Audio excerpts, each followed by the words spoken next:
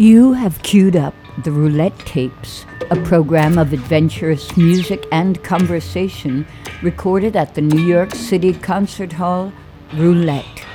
You can hear thousands of concert recordings from Roulette's past and present and find news of upcoming events celebrating innovation and imagination at roulette.org. Aren't you curious? In this edition, colorful tales and music from composer Simon Haynes, whose influences range from Burt Bacharach to John Zorn, here with recordings of his band Tradici Baci from the Roulette Concert Archive. This is Simon Haynes.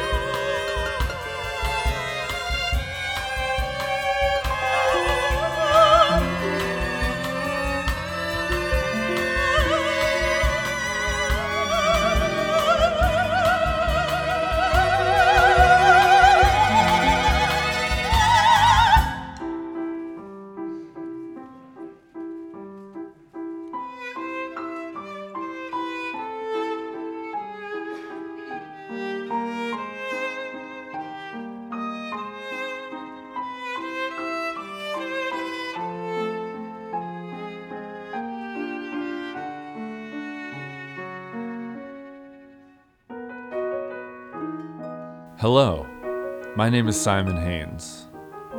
I'm an adolescent moron, and I channel that adolescent moronity into making music as much as possible, and record it, and think about it, and try to avoid thinking about it sometimes.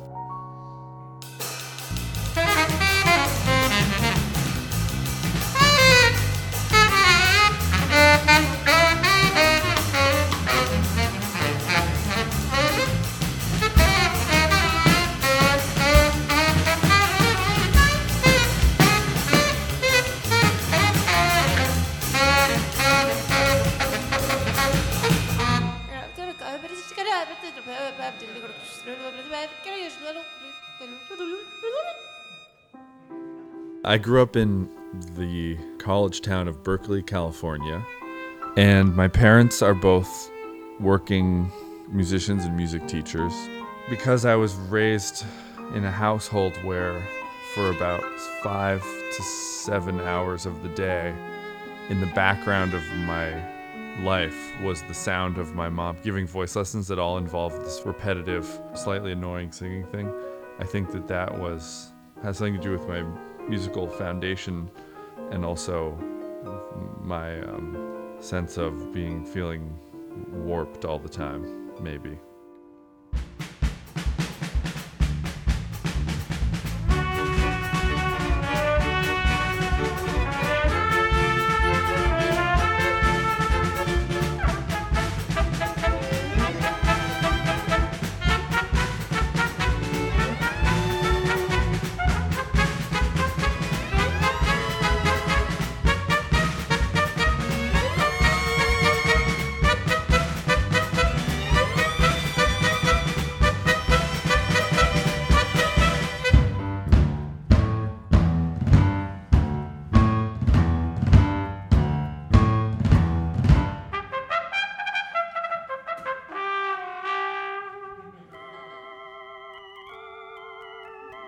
A friend of my dad's, who my dad played with a lot during that time, by the name of Henry Kaiser, made an appearance and started giving me CDRs with every Frank Zappa recording ever made, which had a major effect.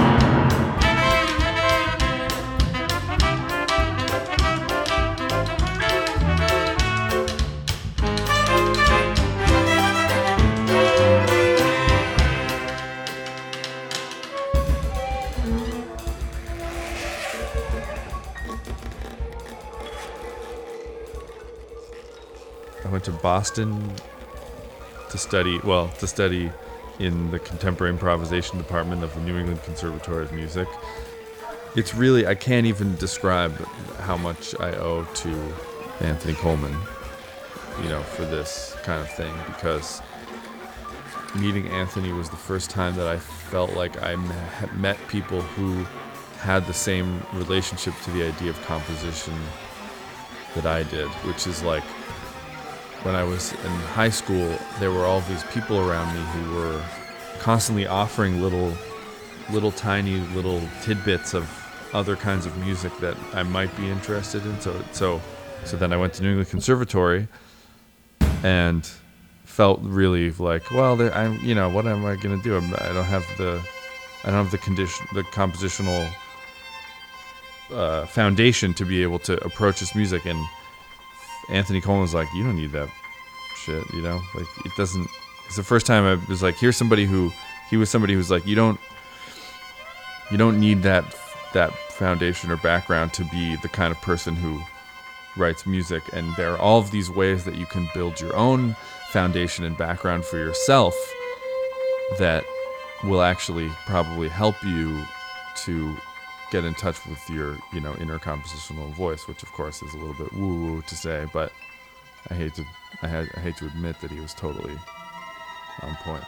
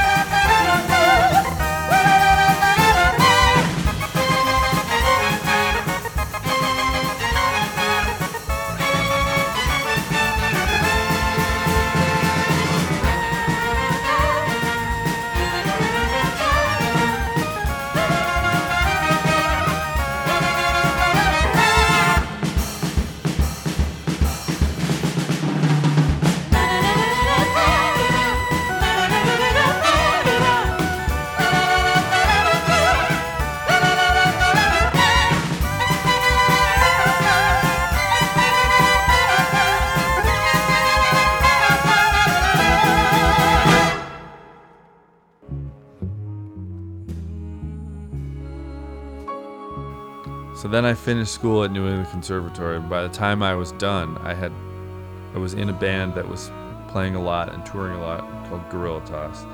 And we were a staunchly anti-New York band at the time. We were like, Boston is a cool place, has a great scene.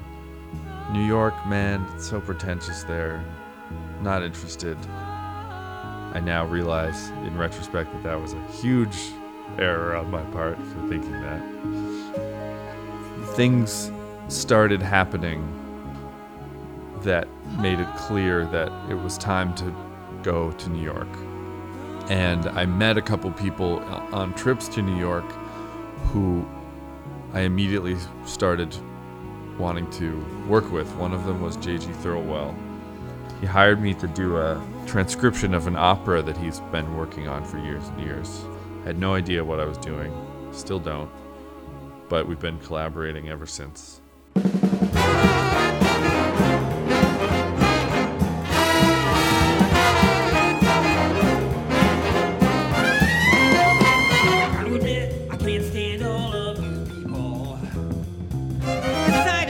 Makes my stomach start to churn. But I just ain't made out of steel, and it's a shame these slugs ain't real.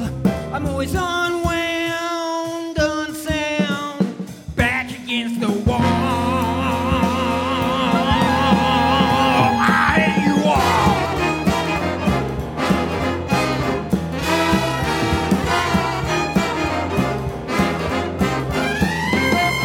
I gotta admit, I despise all of you people. Your breathing and breathing just makes me wanna hide. I gotta admit, I can't stand all of you people. The sight of you just makes me wanna crawl inside. Let me amend my alibi. I like to keep it cut and dry. I'm always unsound, laid down. You don't even call.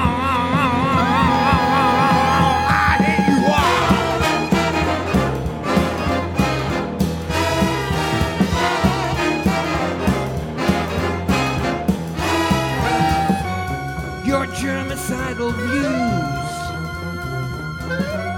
serve only to confuse. Never wanted custody, but how could I refuse?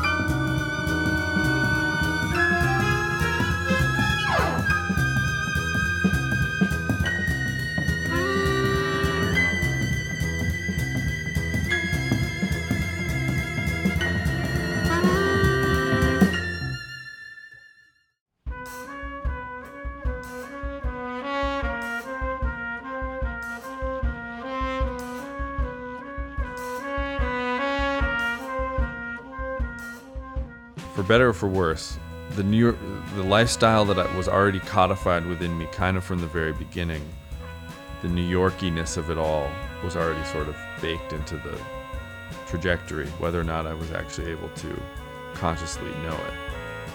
What I think I'm happy to have experienced is this sort of like alternate, like I feel like I was raised in an alternate track version of, or reflection of, a weird little, Northern California, West Coast enclave of things. Like basically like a big gust of wind took all of this New York energy and gusted it over to the West Coast. Without ever mentioning the idea of New York as a place, you're all of a sudden exposed to these sort of like kind of weird New York-y ideas. Like I remember these situations where like someone like Henry Kaiser would go like, yeah, well, we have a gig, I'm doing a gig of, we're going to play like a set of blues rock, and my mom would sing in the band, my dad would play drums, probably my uncle would be playing bass.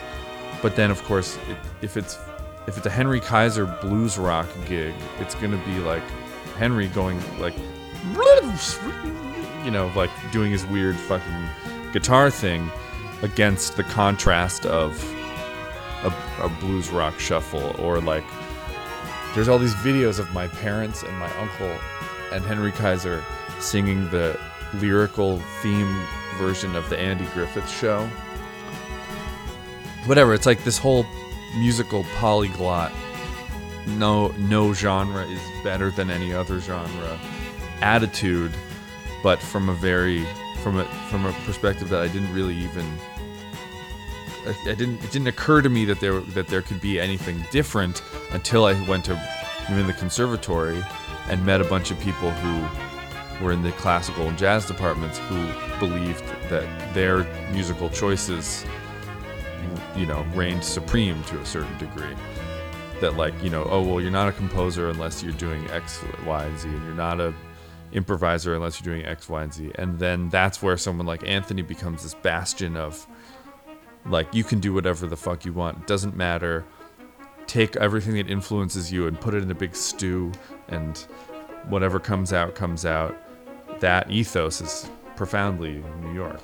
And so, and profoundly downtown.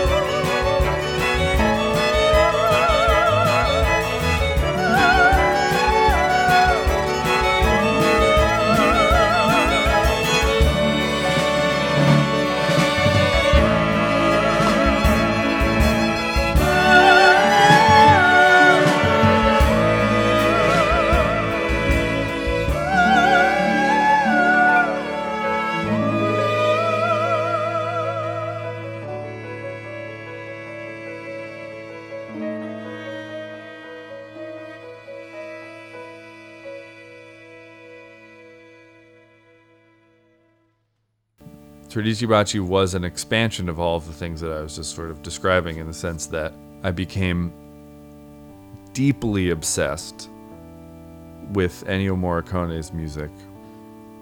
I think it represented the same sort of thing that I'm talking about, where it's like, this guy obviously is a composer. He knows how to compose esoteric, non-idiomatic, contemporary classical music, but also he has all of these chops in composing music that would be acceptable in a semi-pseudo-mainstream film. And the tension between those things has always been sort of like what musically is interesting to me. The obsession, it was basically, that band became my primary mode of creative musical expression in a compositional format. And also, I realized, and this again goes back to this sort of the kind of idea of mutability or changeability of ideas and genres and compositional things. Like, it's the best, worst decision I ever made in my life to start that band.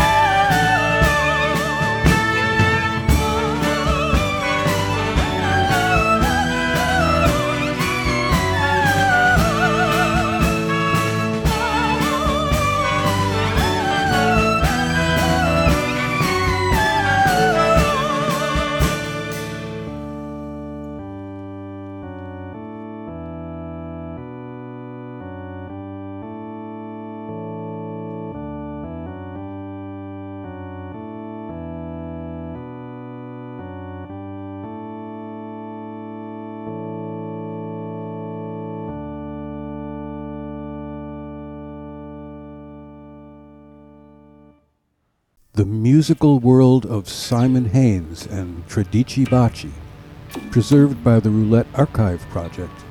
These programs are made possible in part with funds from the National Endowment for the Arts. This is David Weinstein at the desk. Thanks for listening.